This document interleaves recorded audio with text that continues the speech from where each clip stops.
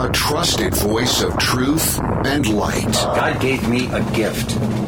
I shovel well. I shovel very well. And a rally point for those who've accepted the reality that they are not sheep. We've got a blind date with destiny. And it looks like she's ordered the lobster. This is the Brian Hyde Show. Well, hello there and welcome to the show. Oh, man. Have we got some stuff to discuss today? Hey, before we get there, quick shout out here to my sponsors. These are the folks who make it possible for me to sit down every day and share the best information that I can find within a 24-hour period to help shed some light on what's going on in our world that matters, as well as what we can do about it without, tying ourselves in knots over things that really sometimes we simply have no control over. These sponsors include hslammo.com, monticellocollege.org, lifesavingfood.com, and garagedoorproservices.com.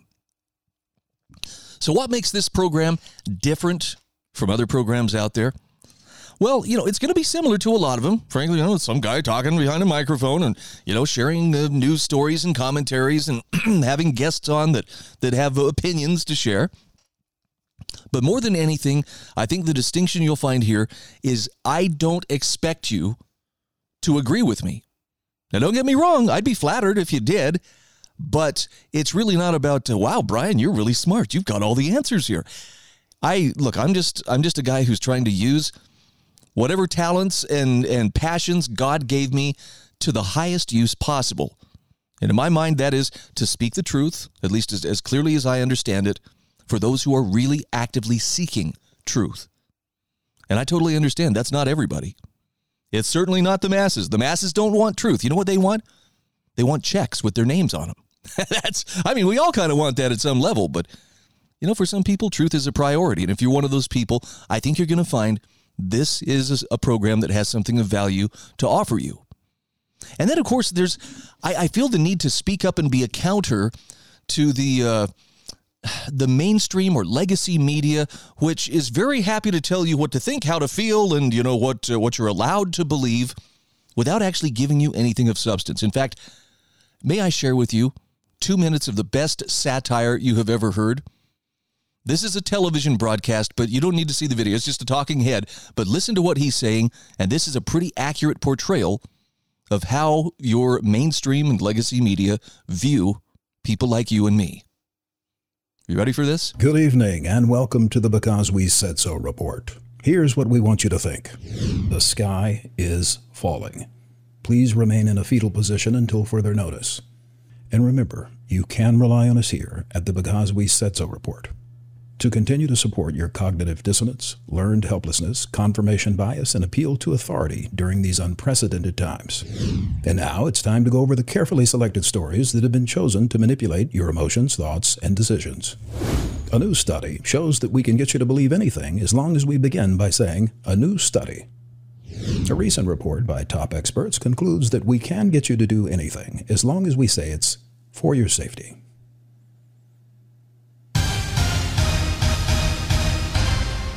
We interrupt our regularly scheduled repeating of false stories to bring you the following special report. Something irrelevant to your life just happened, and now I'm going to blow it out of proportion for days to keep you distracted from what's really going on.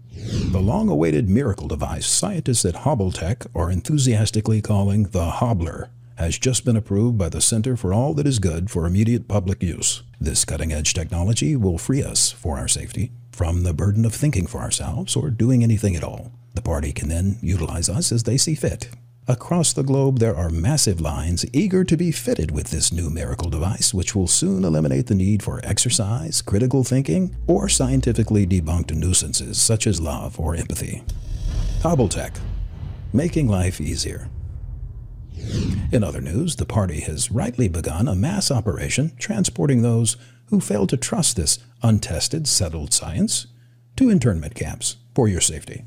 And remember, until the Hobbler is fully implemented worldwide, you can count on us at the Because We Said So report to always be here to tell you what to think, what to do, and most importantly, who to hate. Wow.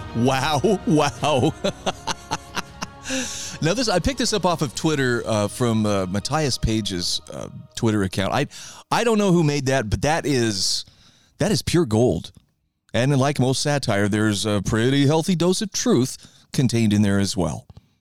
So it's definitely, we'll tell you who to hate. We'll tell you what to think. We're going to play with your emotions. We're going to take something that happened that in no way impacts you, but blow it out of proportion and talk about it for days as if it's the most important thing ever. Pretty clever stuff. And you know what?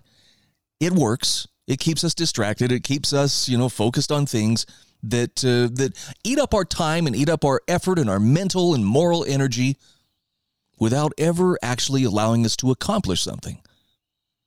Seems kind of diabolical when you put it in those terms. Speaking of diabolical, oh boy, if you've been waiting for the right moment to seriously consider pulling your kids out of government schools, I think that moment might be here. I don't know if you caught the news yesterday, but the CDC did vote yesterday, at least their advisory advisory committee, on immunization practices, 15-0. It was a unanimous vote to add COVID-19 shots to the children's recommended vaccine schedule. Now, if you have kids in public school, this is a big deal. Sometimes you can get exemptions. It depends on the state. There's some states that just simply say, no, if your kids' vaccinations aren't up to date, they cannot attend school. But now they're slipping in the COVID-19 vaccine. And I don't want to sound like a conspiracy theorist when I say this, but kids, at least, young people, are statistically at such low risk from COVID. I can't think of a single young person, at least that I know of personally, who died of COVID. Now, does that mean that none of them have ever died? No, there have been kids, with compromised immune systems, with leukemia and things like this, that were susceptible to COVID infection. But even then, the numbers are minuscule. So they're at the lowest possible risk. And yet now this is being mandated as well. If your kids are going to go to school, if they're 6 months of age or older, then they need to have the COVID-19 vaccine. Now, look, obviously it's your kid. So I'm not trying to tell you this is what you have to do. But I'm going to say, if you are a person who has concerns, first of all, about how this vaccine has been pushed on the American public, as well as, a billion or so other people around the world, if you are concerned about that and think, man, they're pushing this harder than a used car salesman at the end of the month, this is really, really intense. Maybe this is a time to step back, take a deep breath, and really evaluate, is this really in the best interest of my child? I mean, during the question period, one of the members of the committee actually raised questions over the vaccine being included on the schedule when it's been recommended for use under what they call an emergency use authorization, right? The EUA. And the Office of General Counsel for the CDC said, well, that'll be okay to add. And, of course, they've got the federally funded Vaccine for Kids program, which provides vaccines to kids at no or low cost to families. So, yeah, I'm questioning, the official, conventional wisdom here of why do we need to get this into the kids? Now, this is not to say that you're just an anti-vaxxer. You're against all vaccines. I'm really not. But I'll tell you, with my own kids, my wife and I took this very seriously. And with a couple of our kids, we withheld getting their vaccines. We held off, I should say, getting their vaccines until there was a time when we felt that it was appropriate to do so. I'm glad that we did, because with one of my sons, of course, the push was, well, he needs these right away, as an infant. But something just did not feel right to us. And we both my wife and I were like, I think we need to hold off. Now, we weren't trying to make any kind of a political statement. We weren't trying to, protest and, tell people the vaccine's going to kill him. I don't know. I don't know how to explain it other than we felt strongly that he might be higher risk. And so he was 5 before he got his first vaccine and had a very negative reaction to it. Now, he's a healthy guy now. He's doing fine. But isn't it just typical that people who want to push something on us, meaning people in positions of authority, and sadly this includes a lot of health authorities now, are coming in the back door and getting kids. Well, as a condition of sending your kid to school, you're going to have to do this. I know for some people, this is going to be one of those make or break moments. They're going to say, I can't do this. or I won't do this to my child. And so they've got to come up with something, different to get their kid educated, or to get them schooled, I should say. Education is something that will happen outside of school, actually. What a position to be placed in. And it makes you wonder, is the enforcement of this going to ramp up? Are we going to see vaccine passports for young people to make sure that they're getting there so they can, safely go somewhere? I guess the lesson here is you really can't sleep, or at least relax, when it comes to defending your personal autonomy and your liberties. The people who want to take choice away from you are working day and night, and sometimes they're working through your kids to make it happen. Pay close attention to this story. I think it's going to become a much bigger one as time goes on. This is The Brian Hyde Show.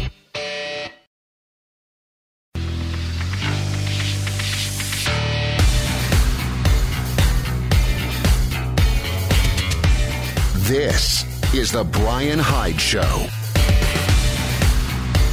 Hey, welcome back to the show.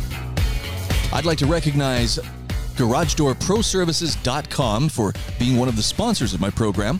And I would encourage you, if you live in St. George, Utah, Cedar City, Utah, Mesquite, Nevada, Colorado City, Arizona, you are right there within their service realm. And they are there to install, service, and repair garage doors made in America. And they'll do a fantastic job for you. They offer commercial service as well as residential service. You can call them at 435-525-2773 or go online to GarageDoorProServices.com and get a hold of them that way. Either way, I do appreciate them being a sponsor of this program. Well, it's crazy how quickly transgender ideology has taken root in our institutions. And I'm not encouraging anybody, hey, treat people differently because, they have different ideas or even weird ideas. I'm not saying that. But I do think that we need to be real careful before we just allow this movement or this ideology to insert itself into our lives, more importantly, into our kids' lives. That's why I was surprised, and I mean pleasantly surprised, to see Paul Rosenberg writing about this. He's calling out the transgender movement. And he calls it out for what it is. He says this is child abuse on a civilizational scale. Now, you got to understand, he's not a fire-breathing Alex Jones, spittle flinger out there trying to raise controversy. He's actually one of the most thoughtful writers and thinkers that I know of. This is why I follow his writings very closely. So when he says, this is not something I ever wanted to write or even imagined writing, and yet here we are. He says, I've been receiving a stream of reports from wildly divergent sources, all saying the same things. And the fact is that child abuse is being perpetrated on a civilizational scale, massively financed on a civilizational scale. And he says this needs to be addressed. And then he says, yes, I'm talking about the transgender thing. It's being shoved down the throats of children, young children worldwide. And the important thing is, he says, and it is damaging those children. Paul Rosenberg writes, I am reliably informed that more than 40% of children in Sweden, of all places, are confused as to whether they are a boy or a girl. And he says, again, that's nothing less than child abuse. And he says, I'm receiving similar reports from all over North America, the Caribbean, and other places. The spouses of school teachers have whispered to me how horrified they are about it. Children are to be protected and nurtured. Every adult human is responsible for this. Children, and especially their minds, are just forming. They must be insulated from confusion and manipulation. So to confuse them on basic facts, being a boy or a girl, and to do this for dogmatic, political, and status-seeking reasons is despicable. And he says we cannot let it transpire in silence. So, as massively redundant as it may be, let's go through some very basic facts. If you have XX chromosomes and female organs, you're a girl. If you have XY chromosomes and male organs, you're a boy. Now, he says, of course, we need to be kind to people, including very odd people.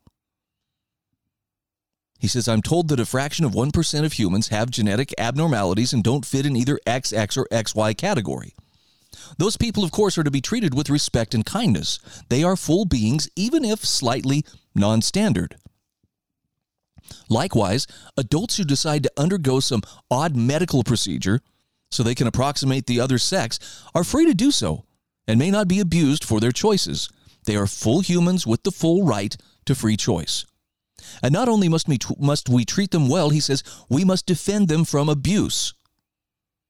By the way, that doesn't mean become a doormat for them. That just means, stand up for their right to be left unmolested. And he says that's also the responsibility of adults. And the same goes, of course, for people who simply choose to live differently. But the point here is, none of the above can in any way justify the manipulation and abuse of children. The systems that have backed this and financed it are child abusers on a civilizational scale, and they've done it simply for power. Raw, vile political power. Isn't that something? That's probably the clearest, most succinct call-out I have seen of the whole transgender movement. And I think it's the right reason to call it out. It's not wrong because, hey, we need somebody to pick on and somebody to focus our frustration on because we're losing power, man. That's the excuse that the woke will give you. But it's something far more important than that. People are manipulating and messing with children's minds, deliberately sowing seeds of confusion and trying to lead them into a lifestyle that is just, it's unhappy. It's unsuccessful. Now, I want you to understand, I'm not, this is not judging, the soul of these individuals who struggle with gender dysphoria. I think that in every case, and granted, I don't know a ton of people who are going through any kind of, transgender, issue. But the people I know who are declaring themselves transgender, to a person, there is some trauma that has taken place in their life. And I know we've all had trauma, but I mean, they've really had serious trauma. Sometimes it's sexual abuse. Sometimes it's something else, post-traumatic stress. I don't know. And I've heard a couple of, one psychologist and one licensed counselor, both of whom struggled with gender dysphoria themselves, who made the case, and I think quite convincingly, that the gender confusion that they felt stemmed from being sexually abused as a child. And the really interesting thing was, as they talked not just about their own experience, but as they talked about others that they have worked with, was that when the trauma that had happened was addressed, in other words, when they received treatment, not for their, gender dysphoria, but for the abuse that they had suffered, guess what went away? Yeah, the gender dysphoria itself disappeared once the trauma itself was addressed and the healing could begin. Well, that's pretty unscientific, Brian. What do you know about this? I don't know anything about it. I'm just telling you what people who've actually worked with patients or worked with clients who've struggled with this have said. And it seems to make sense. But we're not supposed to question these kind of things, right? I mean, that's hateful. That's, this is attacking people. But at some level, we've got to be gatekeepers, especially for our own kids.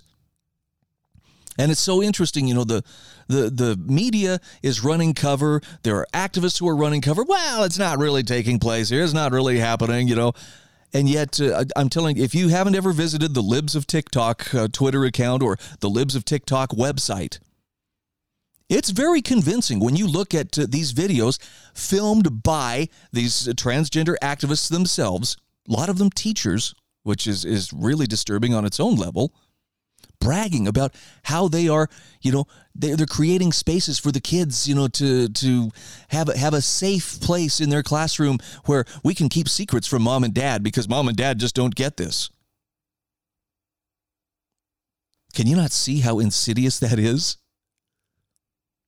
And then you have governments like in Great Britain where if you say the word, hey, that's insidious. Why, Mr. Hyde, we're going to have to arrest you here or at least ticket you for using hateful language.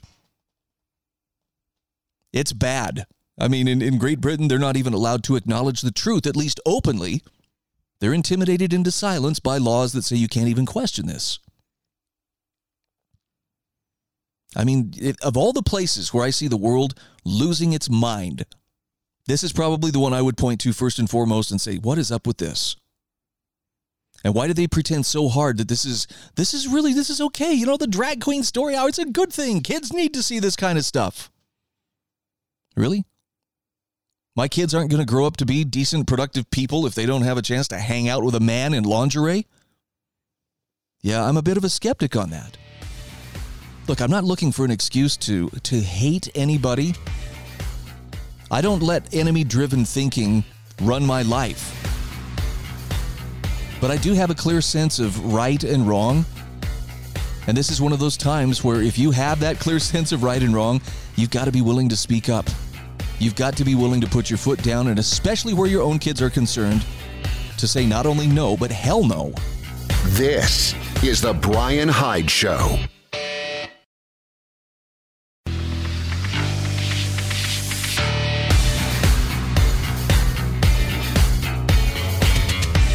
This is The Brian Hyde Show. Hey, welcome back to the show. This is a quick invitation. If you would like, please subscribe to my show notes at thebrianhydeshow.com. I'm going to throw in a little bonus for you as well. Every day, I do a little 2-minute feature. This is aired on a limited number of radio stations, but it's actually one of my favorite parts of the day. It's a little feature called Hide in Plain Sight.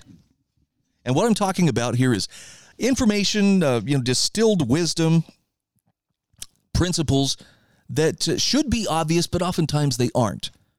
Sometimes it just takes someone saying, hey, did you see this? And then you look at it and go, oh, wow, I hadn't really thought of that. So it's a little feature that I do. I don't send you the audio. I do send out the script to that, but that's, if you're a subscriber to my show notes, I throw that in at no cost. I'm not trying to clutter up your inbox, but I am trying to send out some content that is, in this case, the Hide in Plain Sight content is very non-political. Not trying to persuade anybody one way or the other, but I'm definitely trying to encourage people to think. Go ahead and think outside the box. Some of it's uplifting, some of it's thought-provoking, some of it maybe is mildly controversial just because it's thought-provoking, but I'd sure love to share it with you. All right, back to the show. So, building on what I was talking about with child abuse on a civilizational scale, meaning the transgender movement, came across a great article from Lawrence Vance. This was on LewRockwell.com. And it reminded me of something that Charlie Reese, one of my favorite columnists, and a guy who really influenced my own thinking in terms of he encouraged clear, independent thought as one of the highest duties that a citizen can have, especially in times of crisis. And I remember Charlie Reese, among the things that he said that I thought were very wise, was he said the only classification of human beings that really matters is whether people are either decent or indecent. Now, he was specifically talking about people who are into, the whole group identity politics and, depending on what group you belong to, what color is your skin or what's your sexual preference or anything like that. That's not what matters. What matters is your behavior, not just your characteristics, your behavior. Is your behavior decent or is it indecent? And I think he had a point. That is a very powerful distinction. And people who are behaving in decent ways are decent people. People who are behaving in indecent ways are indecent people. Now, there's another distinction, and we heard this back in the 2016 campaign.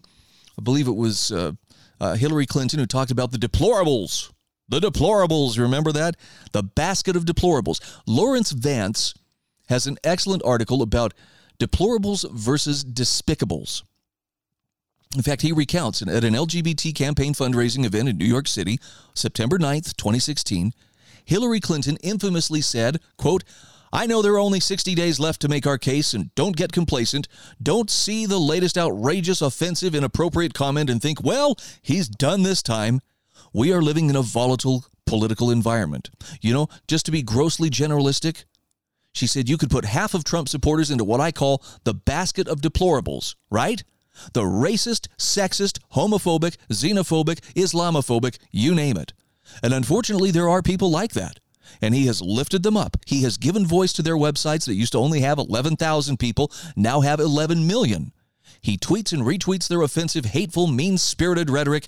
Now, some of these folks, they are irredeemable, but thankfully they are not America. End quote. Now, this was not the first time that Hillary had characterized Trump supporters as deplorables. In an interview earlier in the week of her LGBT campaign fundraising event, she said, "If I were to be grossly generalistic, I'd say you can take Trump supporters and put them in two big baskets. The first basket contained what she called the deplorables." Now, Hillary's basket of deplorables mainly consisted of white, rural, conservative Christians who despised Hillary's progressive agenda.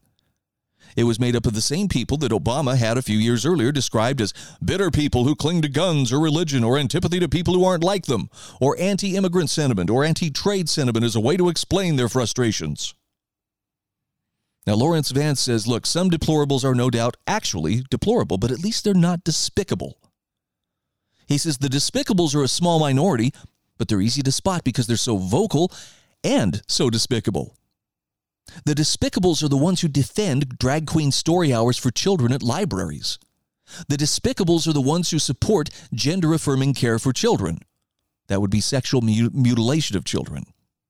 The despicables are the ones who oppose the legislation in Florida that forbids classroom instruction on sexual orientation or gender identity in 1st through 3rd grade. The despicables are the teachers who promote transgenderism in the classroom. The despicables are the ones who want the government to force Christian bakers to bake cakes celebrating same-sex marriage or gender transitioning. The despicables are the ones who oppose state laws prohibiting gender transition treatments for minors. The despicables are the ones who support abortion as a form of birth control. The despicables are the ones who support abortion on demand up to birth. The despicables are the ones who support taxpayer-funded abortions. The despicables are the doctors who perform abortions. The despicables are the ones who support gender transition closets in schools. The despicables are those who believe that health insurance companies should cover elective gender-affirming surgery. The despicables are the ones who support the right of men and boys masquerading as women and girls to use female restrooms and locker rooms and play on girls' sports teams. The despicables are the ones who see nothing wrong with puberty blockers for gender-confused children. The despicables are the ones who think that gender dysphoria is a legitimate medical condition that should be treated with hormone therapy or surgery. The despicables are the doctors who mutilate children and the parents who allow it. What is doubly despicable is that some left libertarians are part of the despicables.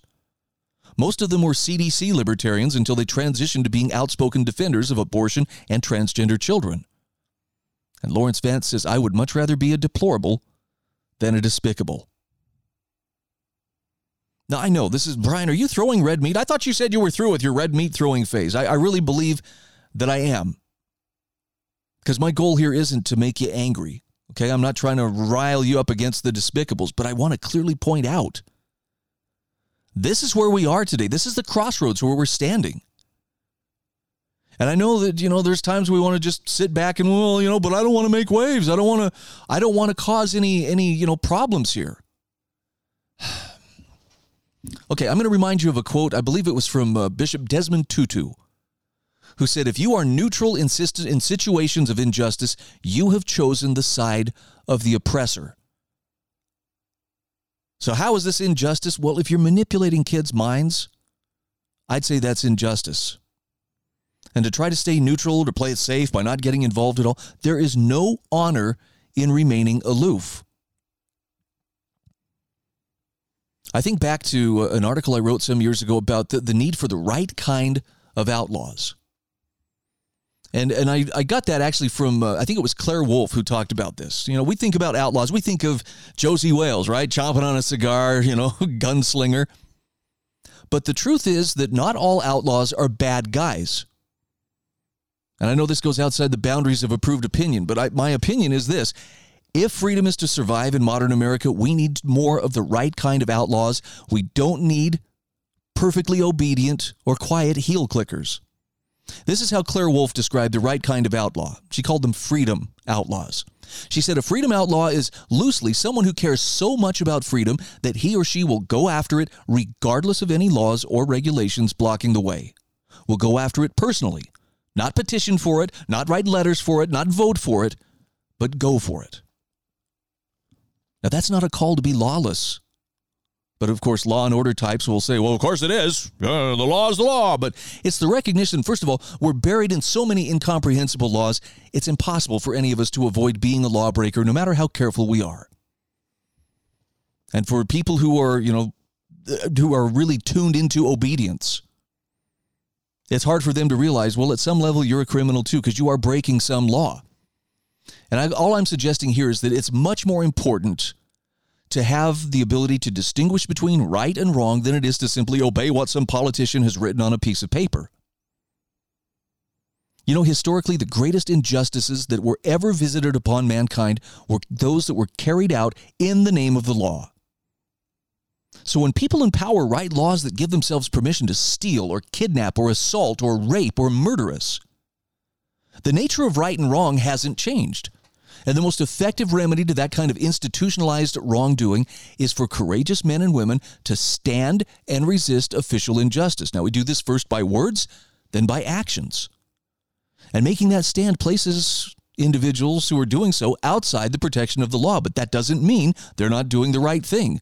Just like the people who helped slaves escape on the Underground Railroad, they were outside the law too, but they were still doing the right thing. I think Claire Wolfe put it this way. She said, breaking laws that are intended to silence us or to intimidate us or fleece us or control us, that's not cause for shame. Free people understand the law is supposed to protect us, and they'll embrace their outlaw status knowing that they are standing for the right. So that's what I'm encouraging you to do, is fine-tune your sense of right and wrong, and regardless of what the laws on the book say, let your conscience be your guide. I know, dangerous stuff, but I think that's the right path to follow. This is The Brian Hyde Show.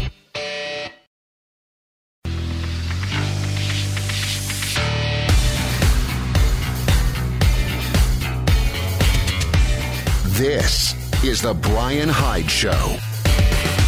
Hey, welcome back to the show. Again, a shout out to hslammo.com, monticellocollege.org, and lifesavingfood.com. I know you're busy, but if you can find the time to click on the links that I provide in my show notes and get acquainted with each of these sponsors, I think you'll find it well worth your while. They all have things to offer you that you maybe even didn't know that you needed, but you'll be glad once you click on those links.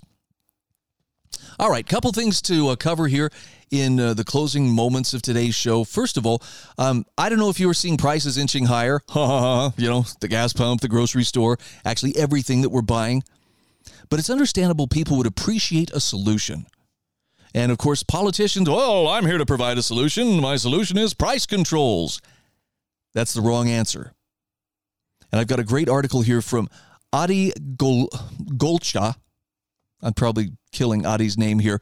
This is from the Foundation for Economic Education. Price controls should remain on the ash heap of history. Now, you don't have to be seeking an advanced degree in economics to get this, but prices tell us vital information about our economy. They are signals as to supply and demand and so forth. This is an excellent article. And above all, it just makes a powerful case. Don't let the government step in there and start instituting price controls. It just distorts the economy and exacerbates the problem even worse. So I'll encourage you, take a look at that. The other article I wanted to share with you, I thought this was really interesting. A recent New York Times poll shows Generation X, that's my generation, isn't exactly supportive of Democratic candidates or causes. And Julie Kelly, writing for American Greatness, says that's because we still remember what it was like to grow up with a measure of freedom. Gen X is telling the Democrats, eat my shorts. We want an America that's fun, happy, and free, the country we grew up in and we crave for our children. She says some social media blue checks had a little bit of a temper tantrum this week following the release of a New York Times poll that showed overwhelming support for Republicans among Gen X voters. Now, the poll broke down the results by the respondents' ages, and while the category encompassing Gen X also technically included some younger baby boomers, it captured most of the so-called slacker generation. According to the survey, Gen Xers, those born between 1965 and 1980, now prefer a Republican candidate to a Democratic candidate 59% to 38%. That is a huge gap unmatched by other age groups. Boomers, the next closest group, split at 48% for each. Now, this wasn't only bad news, the only bad news for Democrats. 56% of Gen Xers strongly disapprove of Joe Biden's job performance. A percentage point, 9 points higher than the disapproval of baby boomers and 20 points higher than that of millennials. Donald Trump has the highest approval rating and lowest unfavorable rating among Gen X voters. 42% of my generation, she says, describe Democrats as a threat to democracy. 50% say the same about Biden. Now, this Times poll, Julie Kelly says, is not an outlier. A whopping 64% of Gen Xers disapprove of Biden, 8 points higher than the next closest age group of the boomers, according to a Morning Consult survey conducted earlier this month. Gen Xers are most likely to believe the country is on the wrong track, plan to vote Republican next month, think coronavirus hysteria is a bigger threat to the economy than to public health, disapprove of House Speaker Nancy Pelosi, and approve of Trump. A new CBS News poll shows Biden with a 51% strongly disapprove rating and Republicans with a 7-point advantage over Democrats among Gen Xers. 56% describe the Democratic Party as extreme. In other words, we are millions of Johnny Benders, remember him from The Breakfast Club, living in a world run by Richard Vernons. And we have a message for the Biden regime.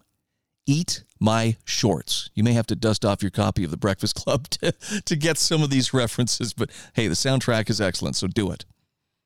Now, Julie Kelly says there's nothing really new in these responses. In fact, a 2014 Columbia University paper analyzing the voting habits of 5 generations of white Americans dating back to 1855 shows Gen X as the most reliably Republican generation in history. Those born in the mid to late 1960s are the most Republican of all. That would be her and me. Although, look, this is not so much her shilling for the Republican Party. She has clearly called them out before. But let's face it, given the choices that you have in terms of the major political parties, the Republicans, they may still, be part of the vehicle that's taking us over the cliff, but they're not the ones urging the driver to keep that pedal to the metal. Take that for what it's worth. Partisan leanings, the researchers observed, are formed between the ages of 14 to 24. So for those in Gen X, the years that shaped us transpired at the height of the Reagan Revolution. Their political socialization seems to have started with President Carter by the time he left office. An energy crisis, stagflation, the Iran hostage crisis, and other events had left him, meaning the Gen Xer, in the 30 to 40% range. Had left Carter in the 30 to 40% range. This led Reagan's campaign and his optimistic vision of America as a shining city on a hill. And the recovery hit full swing shortly thereafter, and Reagan, whose campaign famously declared that it was morning in America again, was reelected in a landslide, winning 49 of 50 states. This powerful imagery and apparently overwhelming support of the American people no doubt had a powerful impact on the younger cohort, who 16 years old at the time were squarely in the middle of their peak years of political socialization. End quote. So I remember the first vote that I got to cast in a general election was for Ronald Reagan. I was 18 years old and it was 1984, and wow, it was pretty exciting stuff. Now, truth be told, I voted Republican primarily because that's what my parents voted, but I really did feel safer with Reagan. Now, look, in the years that followed, I understand Reagan made some pretty grave mistakes. I'm sorry, the gun law passed in 1986 that outlawed the new manufacture of machine guns or transferable machine guns really was bad. That was bad news. But generally, there was a respect and a love for country that was found even among Democrats in Washington. Nothing like this incredible CRT-based, hatred of, America is on stolen land and it's a patriarchy and it's all institutional racism and it only benefits white people. And yeah, the people who are making the biggest noise and getting the most TV FaceTime on this are perfect examples of how racism hasn't stopped them one bit. If in fact that's what they're claiming, if what they're claiming really exists. See, I do believe that racism is quite a problem, but I differ from a lot of people in that I think the people who are out there hunting it, the racist sheet sniffers, so to speak, they're the greatest source of racism in the country today. Anyway, I'm getting off topic here. Julie Kelly says, politics only partially shaped our views, speaking of Generation X. She says Gen X culture was as much about having fun as it was about fighting the establishment. If we were going to fight, it was for our right to party. Thank you, Beastie Boys. Comedians were crude, crass, and did not hesitate to hurt anyone's feelings. If you remember Andrew Dice Clay and Eddie Murphy, our music was loud and in your face. Our movies usually ended with America as the good guy. Hair was big, colors were bold. We were and are eager to live. And she says, and this brings us to Donald Trump. We were raised on his style, too. His Art of the Deal was released in 1987 when older Gen Xers were attending college. His brash braggadocio doesn't bother us, for the most part, because we're used to it. Trump inspired the business careers of an untold number of Gen Xers who, despite the slacker label, always had plenty of ambition. And 30 years later, Trump did us another favor. He yanked back the curtain on the failed policies and institutions, fueling the slow decay of the country we love. Democracy-building wars we originally supported were shown to be costly, deadly disasters with no one held accountable. International trade deals had hollowed out large swaths of the middle class, especially in the heartland, while enriching other hostile regimes. The promises of diversity led to unchecked immigration and cultural relativism. Compassionate conservatism was instead a blank check. And then our government turned on us, weaponizing powerful agencies like the Department of Justice, the FBI, and the National Security State against political foes of the establishment. When Trump said, "They're not after me, they're after you, I'm just in the way," we believed him. That's only partly why Politico recently declared Gen X as the Trumpiest generation. First they were latchkey kids, then they were slackers, but now they're Republicans, Ben Jacob wrote in May of 2022. Bottom line, Julie Kelly says, is we're not going to take it anymore. Perhaps no adult life event was more clarifying to Gen X than government-forced lockdowns. The evil nature of the ruling class was on full display as they revealed themselves to be cruel, even sadistic in their lust for control, rather than, as they claimed, having the best interest of children at heart.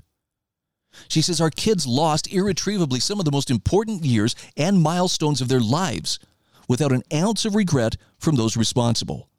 And the torment continues. As we talked about earlier, vaccine mandates, mask requirements, threat of future lockdowns, still hovering over the youngest generation. Wow.